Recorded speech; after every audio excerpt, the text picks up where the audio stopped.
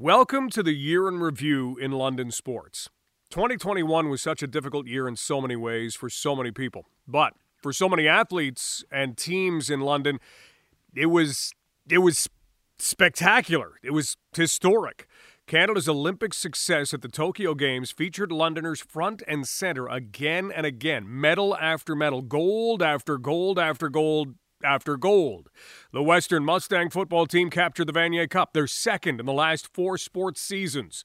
For the first time since 1975, the London Majors climbed to the top of the mountain in inter-county baseball. Overall, it really was a tremendous year in sports for London. And we will talk about all of it, the good, the great, the challenging aspects too, all in the next 60 minutes. And we are going to begin at the Olympics in Tokyo, where one statistic tells a remarkable story. Canada as a country won 7 gold medals at the Tokyo Games.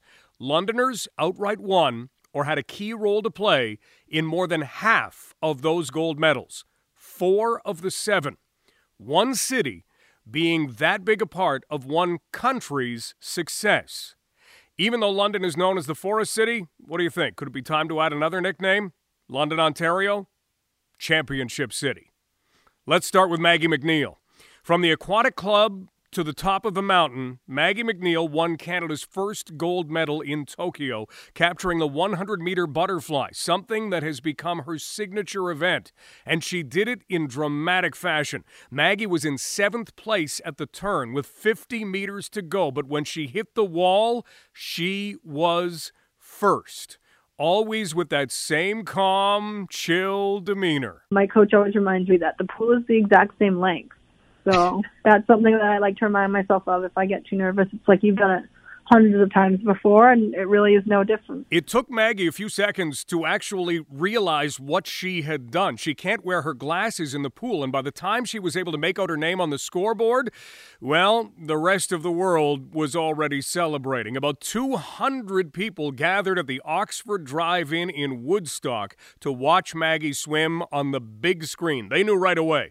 They were as socially distanced as they could be, but the cheer that went up from vehicle to vehicle was as good an attempt at being heard in Tokyo that anyone in southwestern Ontario could muster. London Aquatic Club coaches Andrew Craven and Liz Moskal watched it unfold, and through the eyes of coaches, they saw the little things that the rest of us might have missed.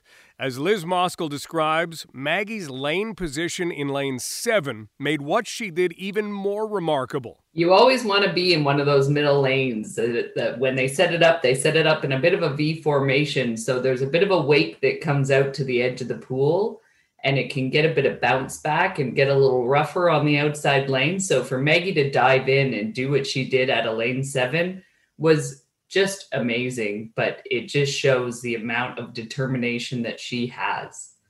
Just incredible. But when you look at Maggie MacNeil and why she's such a phenomenal swimmer, head coach at the London Aquatic Centre, Andrew Craven, says it's not what you see, it's actually what you can't see. It's the underwater segment that clearly she is, well, I guess we can say now, the best in the world at. So, you know, when she was young and was just starting out, and we as coaches have always emphasized to our swimmers, once it became clear that doing the underwater dolphin kicks was a really valuable skill to develop and nurture.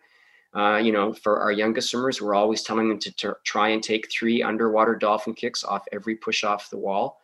And, you know, Maggie always did what her coaches told her, and she started at 3 kicks, and now she does 10. The key is, you know, we tell our swimmers, okay, we're talking to our older swimmers about doing 6 kicks. So, you know, a lot of them will do 6 kicks, and sure, that's fine. But Maggie's key is, well, we talk about, you know, you want to go as far as you can underwater, as fast as you can. So that's great if you can go the whole 15 meters underwater, but if you're not doing it fast, it doesn't really, you know, amount to much. So Maggie's trick is that she takes those 10 kicks, and every single one of them is done with the maximum amount of power, and she is able to maintain her streamline so well, better than most. And so Yeah, well, it's not her secret weapon anymore, but it's her biggest weapon. The gold in the 100 fly kicked off what would be a memorably medal-filled games for Maggie MacNeil. She won silver in the 4x100 meter freestyle relay. She won bronze in the 4x100 meter medley. MacNeil then returned to the University of Michigan and signed a sponsorship deal with Speedo, thanks to the relaxing of NCAA rules for endorsements.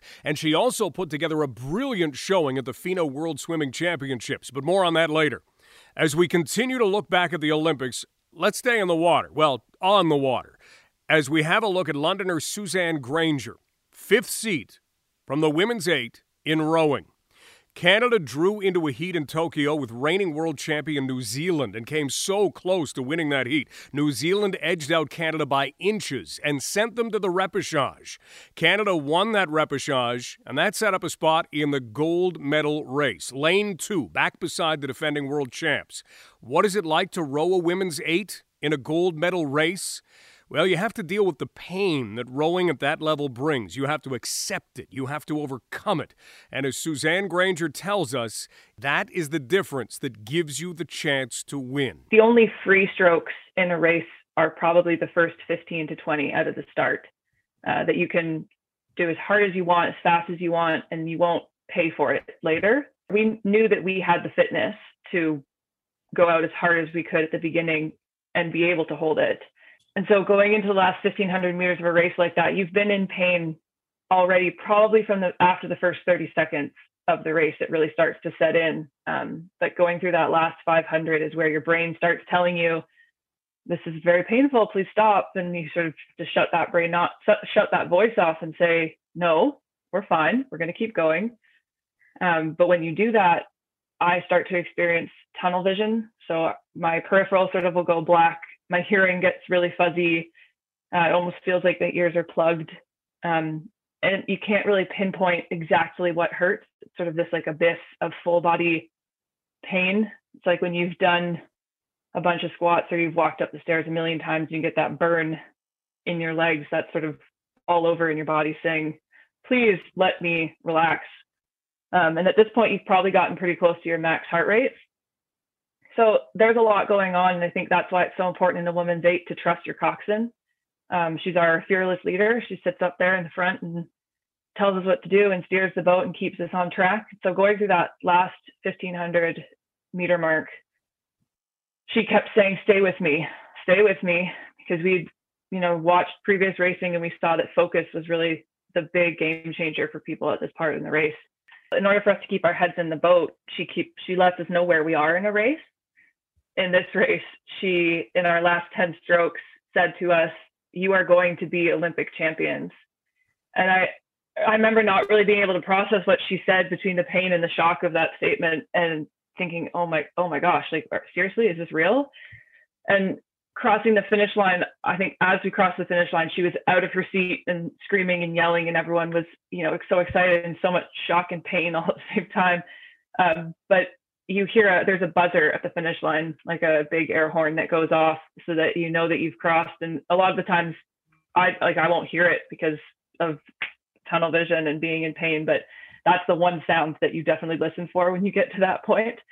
But they also have a board that goes up near the finish line that will list the ranking that you've crossed the finish line in. And that's particularly helpful, especially if there's a photo finish, so you can eventually see like what you did place.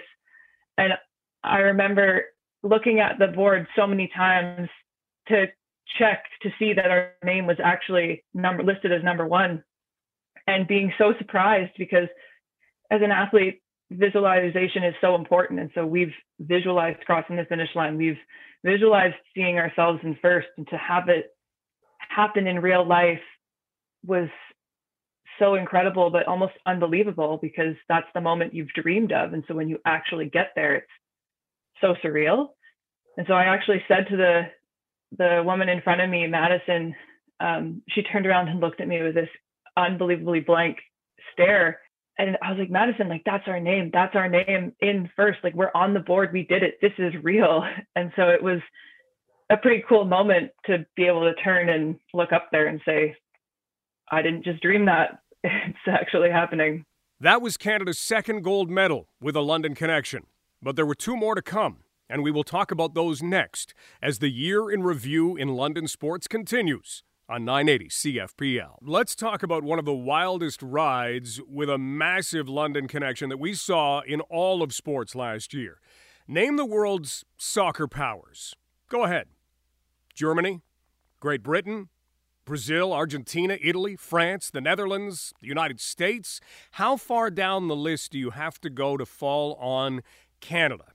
In women's soccer, even though it might not come to the tip of your tongue, you shouldn't have to go too far. Canada's women's soccer team has been excellent for years. They have finished in 4th at the Women's World Cup. Going into Tokyo, they had won back-to-back bronze medals at the Olympics. But Tokyo was different. 2 Londoners, Shelina Zadorsky, defender, and Jessie Fleming, midfielder, were representing Canada yet again, both approaching 100 caps for Canada. Canada did not have a sensational start at the tournament at the Tokyo Olympics. A 1-1 draw with host Japan put Canada in a tough position with Chile and Great Britain in their group. They would need some strong performances to ensure they got out of that group. Janine Becky scored twice against Chile, and Canada held on for a 2-1 victory in their second match. And then Canada almost beat Great Britain. They ended up with a 1-1 draw, and that was good enough for second place in their group. And that's when things began to get magical. The quarterfinals set Canada up against Brazil. Not an easy start in the knockout stage, and it was not an easy match. 0-0 into penalties. Christine Sinclair was stopped on Canada's first attempt, but Jessie Fleming scored, and then Canada kept scoring. And goalkeeper Stephanie Labbé stopped 2 penalties, and Canada advanced to the semis against the United States. The game against the U.S. stayed scoreless for the first half, scoreless into the 74th minute, and that's when American defender Tierna Davidson was called for a foul after her left foot hit Deanna Rose's leg just inside the penalty area as they chased after a loose ball. The play was reviewed and a penalty kick was awarded. Christine Sinclair chose London's Jessie Fleming to take it in a move that would not only signify a symbolic passing of a torch, it would actually be key for Canada's success. Fleming made the kick. Canada survived a late push from the Americans and advanced to the gold medal match against Sweden. That match happened on August 6th. The match time had to actually be changed because of the exhaustive heat in Tokyo. It was pushed to nighttime, 9 p.m. in Yokohama, and Sweden struck first in the 34th minute. They scored. In the second half, Christine Sinclair drew a penalty kick and, reminiscent of the semi, again gave the ball to Jessie Fleming.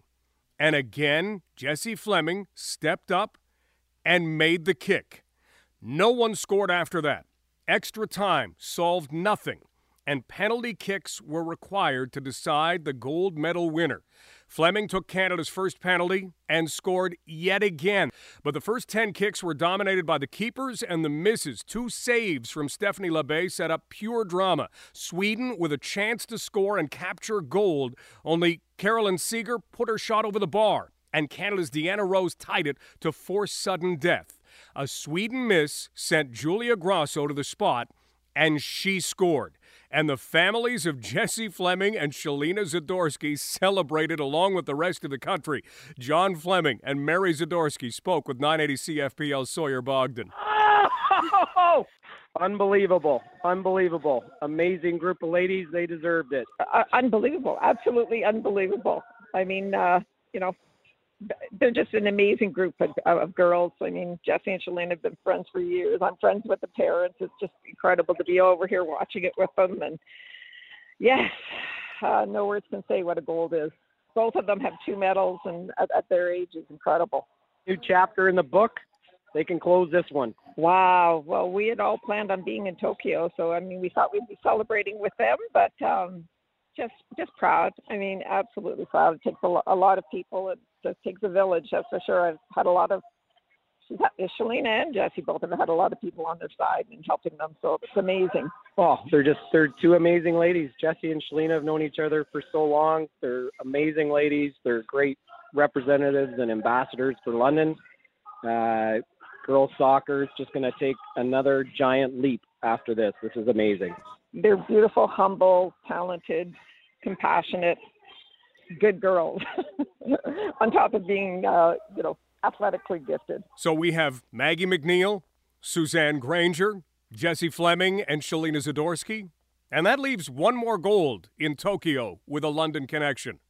As Damian Warner was growing up and attending Montcalm Secondary School in London, he wasn't the kind of person who made himself stand out.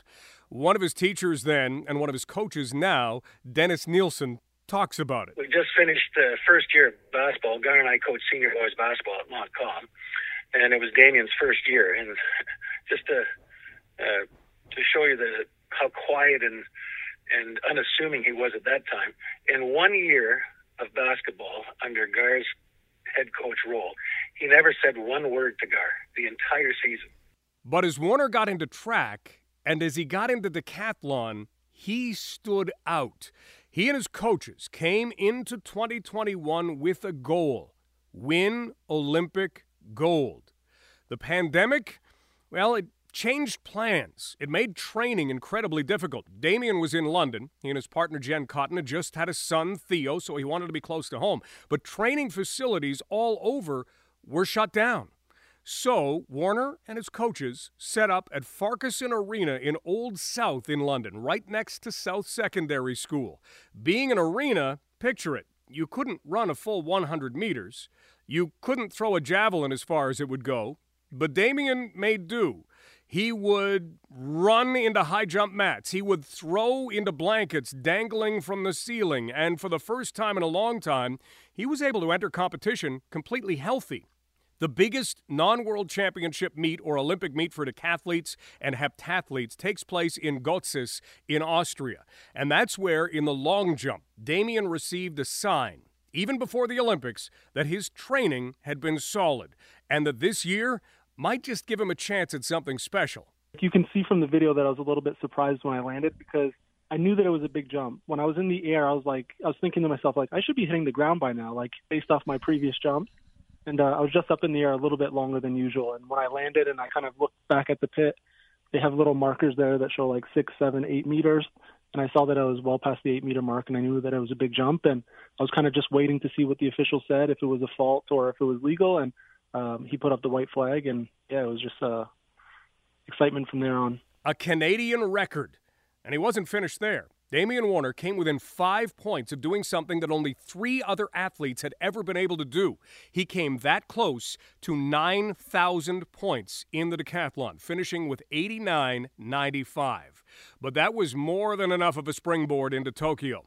As Damian set up his blocks in the first event at the Tokyo Games, you would think he was ready, in rhythm, prepared to go out and achieve that goal that they had set, that goal of Olympic gold. I feel like I was in a great mental space all year, just working with my coaches and working with the guy that I do for mental coaching, JF Menard. I feel like we just had a plan. We knew the routines and stuff that we wanted to do. When I was warming up, I felt pretty good. But then there was a moment before the race where you have to go out and you have to set your blocks and you get to test them before they do the introductions. And when I was testing them, I just didn't feel very good. So I ran back, set my blocks up again, tried to go out again, and didn't feel good. And I was just like, what's going on? And then they called us out. We went behind the blocks. And then after that, it was just kind of as soon as the gun went, it was just kind of kicked in some adrenaline and just raced. And I felt really strong, really powerful. And I knew that when I crossed the line, the time was going to be fast. And it was tied my personal best and the decathlon record. And that's a great start. Well, Damian won that opening event and just kept going from there. He led after day 1. He led through the heat of day 2. Heading into the final event of the decathlon, the 1,500 meters, Warner had the lead in points. And he also had 9,000 points in his sights yet again. I was warming up in the mix zone or the call room right before I went out. And I was talking to another athlete, and he's like, oh, what kind of pace are you trying to run? And I told him, I'm trying to run 4:33.85, anything faster than that. And he's like, oh, what's that for? And I told him, 9,000 points. And he's an athlete that I competed against in Götzis, so he's like, oh, you get another opportunity, And he told me, you better get it this time, because if you don't get it this time, you're never going to get it. And I was just like, oh, no pressure. So, Gar and I, we had a plan. We knew that at 1,200 meters, I had to come through in around 3:40, but my pacing in the race was much slower, and I know all the people back home were kind of yelling at me to pick it up. But when I got to that that mark, 1,200 meters. I think I was like 6 seconds behind the pace. And from then on, I knew I had to pick it up if I wanted to get the 9,000 points. And luckily enough for me, I was able to get it by a couple seconds. You got moving over those last 300 meters.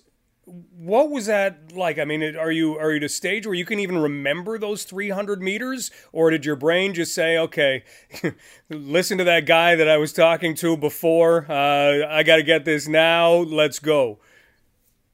Yeah, so like when I got to the 1,200 meter mark, when I had 300 meters left, I was just like shocked because I was like, oh, I'm 6 seconds behind the pace. I have to pick it up, So I had like a little burst of adrenaline.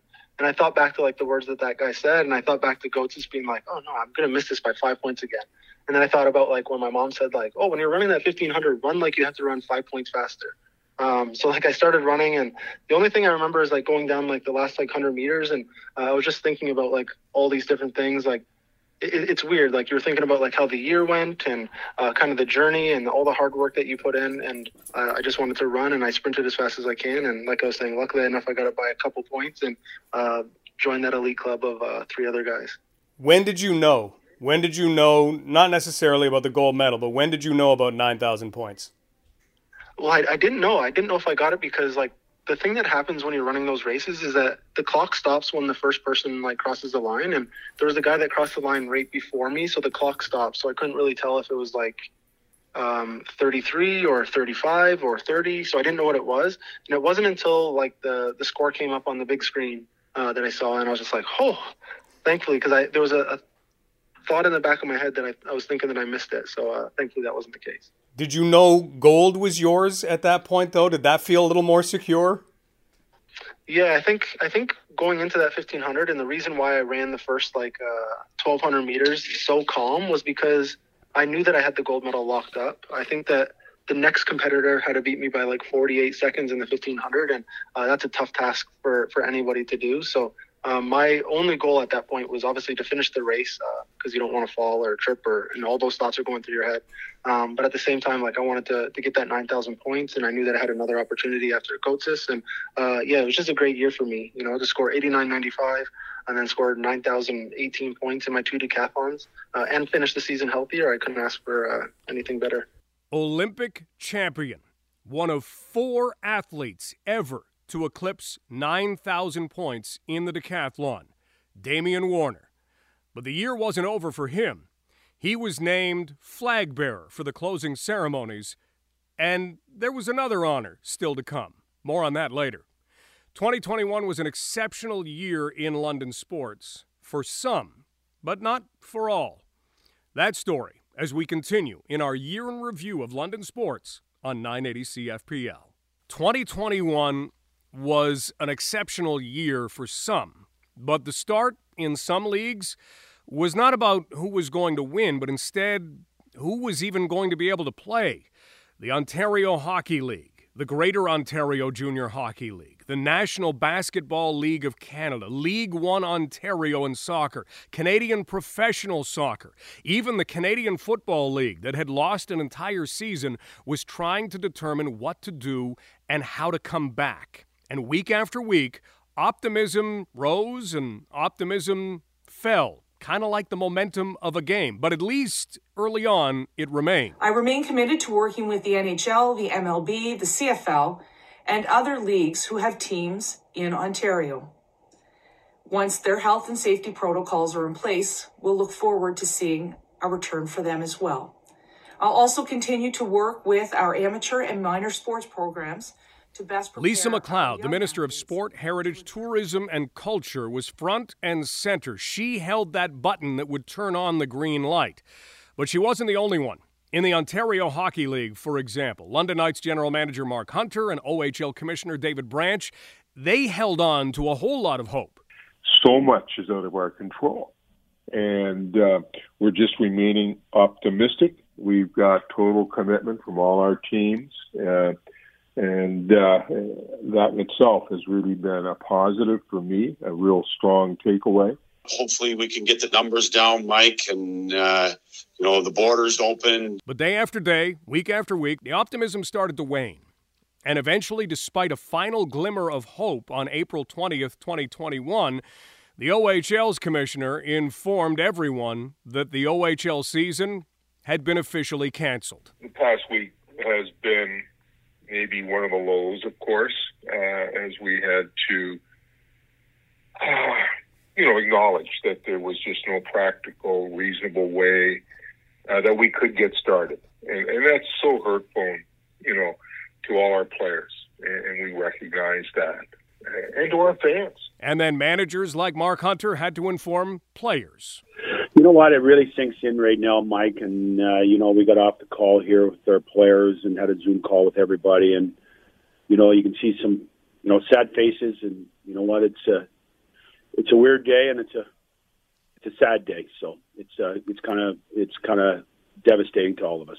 And players like Mark Woolley of St. Thomas, a member of the Owen Sound Attack, were left with the fact that they weren't going to have a season. I'm not going to sugarcoat it. It's frustrating. From there was no choice but to look ahead to next season. A draft lottery was held in the OHL to determine selections of 2005-born players. The OHL priority selection took place, and eventually training camps and a season began. The Greater Ontario Junior Hockey League faced much the same fate. Its teams hit the ice a couple of times, even played scrimmages with no contact rules and no face-offs. Players had to tag up by going out to the blue line after a puck was frozen by a goalie or out to the red line after a goal was scored. It gave a chance to play a form of hockey, but it wasn't long before the coaching minds saw through the rule changes. They would fire pucks down the ice, create races. They would be ready for those tag-ups. The fastest, the quickest players on the ice gave their teams massive advantages. U16 players tried the same. So did some minor hockey leagues. But ultimately, they started 2021 with practice time and ever-changing rules and regulations. Dress outside. Wear your skates into the rink. Winter sports like minor basketball dealt with similar circumstances. OCAAs and OUA winter seasons were scrapped. And the NBL of Canada could not get off the ground and hasn't even returned yet. The plan is to be back in 2022, though with quite a different look. Only 4 NBL Canada franchises are set to play. The London Lightning, the KW Titans, the Sudbury Five, and the Windsor Express. No Atlantic teams will play, but the NBL Canada will have crossover games against the Basketball League in the United States. The 2022 season is due to tip off February the 5th. League One Ontario managed to play a shortened season, and FC London saw individual and team success. The women's side went 9-1-2 in Premier play and won the regular season crown. They were edged 2-1 by Blue Devils FC in a playoff semi. Striker Jade Kovacevic won the Golden Boot, leading the league in goals, and Megan Scott was named Defender of the Year. Julia Benatti was named Midfielder of the Year. The men's team had their greatest success in reserve play, going 8-2-2. They made it to the Men's Reserve League final, where on a snowy November Sunday they lost a tough match 3-0 to the Vaughan Azzurri. On November 25th, it was announced that the head coach of both the women's and men's sides, Michael Marcocia, and FC London were going to part ways. Marcocia left as FC London's most successful coach. He won League One Ontario Coach of the Year honors 3 times. Marcocia quickly made the move east to Peterborough, where he has taken over Electric City FC. The soccer world lost a member of its family on Christmas Eve when Rock Bisacco passed away. Rock taught and coached soccer for 37 years. He was a head coach for the Western Mustangs and was instrumental in growing the game and some of its biggest stars here in southwestern Ontario. One team that missed 2020 took full advantage of their return in 2021. For the first time in 46 years, the London Majors won the Inter-County Baseball Championship, and they gave baseball fans in London a ride. The Majors claimed the regular season pennant, winning 22 of the 30 games in a shortened season. London earned a bye through the first round of the playoffs, blazed through the Brantford Red Sox in the second round, and that set up a return to the championship series, this time against the Toronto Maple Leafs. Majors manager Roop Chanderdat had taken teams there in 2006, in 2008, and in 2014, and had come as close as a Game 7 loss to ending a long wait for a title. But Chanderdat went into the best of 5 with Toronto with the same enthusiasm he carries with him at all times. We know what we wanted to build. We wanted to build up a fan base we wanted to get the marketing side done, and, Scott and I and everyone involved, Angela, we all did a good job trying to get that piece going, and then, building the right thing, building a team that everyone could be proud of. London held on to a 4-3 lead through the final 2 innings to win Game 1, but Toronto rebounded to tie the series. Eduardo Perez pitched a gem in a Majors win in Game 3 to put them a victory away. But the Maple Leafs found a way to get to extra innings in Game 4 at Christie Pitts in Toronto, and the teams went long into the night, 13 innings before one of the most prolific sluggers in the IBL, Sean Riley, ended the game with a home run to send it back to Labatt Park for a 5th and deciding game on October 21st. Toronto took a 3-0 lead by the 3rd inning, but 4 runs in the bottom of the 3rd put London ahead, and they never looked back. They led 8-4 in the 9th inning with 2 outs. Dylan Baker and Noah Smith had the call that will last a lifetime, the moment that was 46 years in the making. Sellout capacity crowd on their feet here in the 9th inning. Here's the 1-2 from Perez. Swing and a miss. It's over. The wait is over, London. Champions of the IBL for the first time since 1975. The Majors were champions. But even though it was late October, that wasn't the final title a London-based team would win in 2021. More on that and how the year ended for 2 people who played such a prominent role when our look at 2021 in London sports continues. This is 980 CFPL. A monstrous year of sports achievements in London continued into November and December. The Western Mustang football team did not play in 2020, but they hit the field hungry in 2021. They seemed to get better and better every single week. An early loss to the Guelph Griffins gave them just enough adversity to reach new levels in games with a first-year quarterback in Evan Hillock, a 3-headed backfield of Keon Edwards, Trey Humes, and Edward Wanati, along with receiving weapons like Griffin Campbell and Savon Magne-Jones, and a beast of a defense led by Deontay Knight and bookended by Danny Valente. Western began to roll.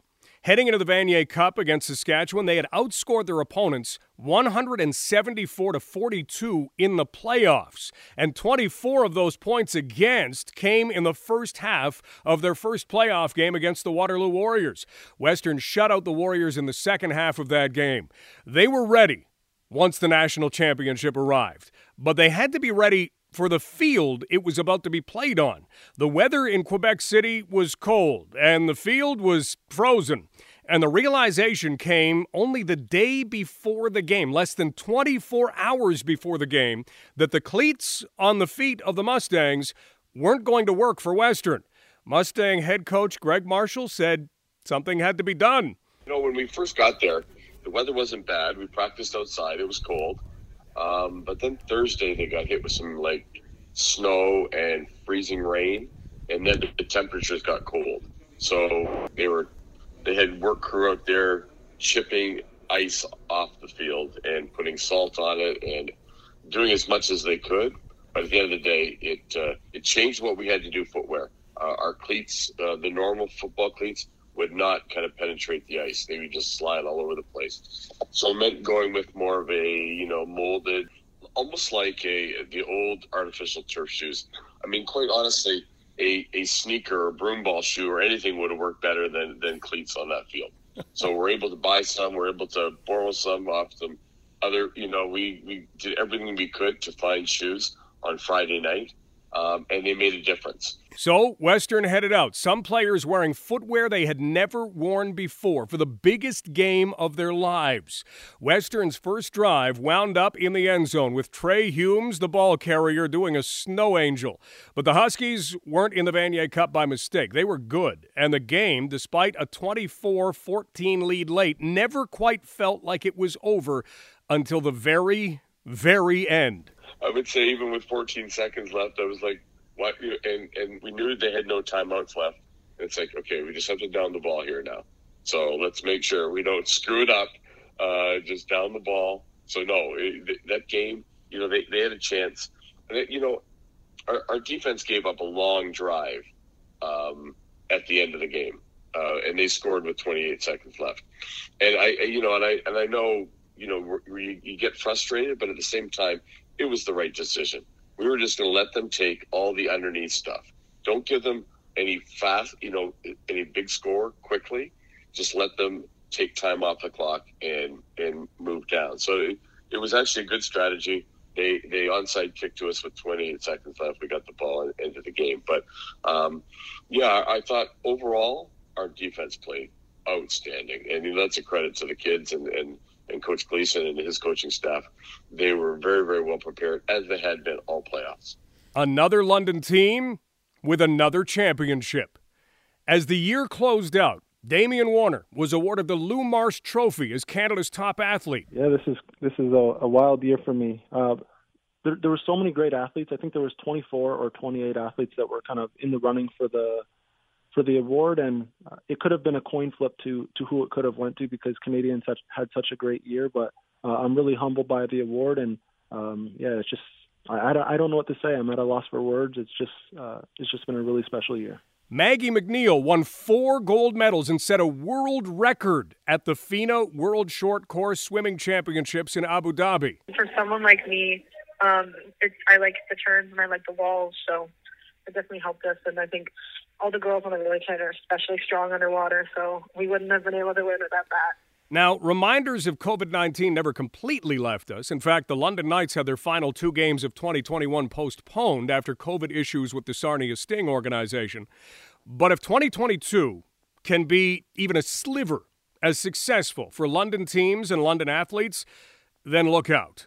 Thank you to all of the teams and all of the athletes, all of the organizers, from the youngest of the minor levels all the way to the top, who helped to provide the distractions that they did for what was ultimately a trying 365 days. But the break to watch athletes perform was well appreciated, and the accomplishments of those athletes will forever be a part of London's fantastifying sports history. This has been a look back at 2021 in London sports. Thank you so much for being a part of it. All the best in 2022. My name is Mike Stubbs, and this is 980 CFPL.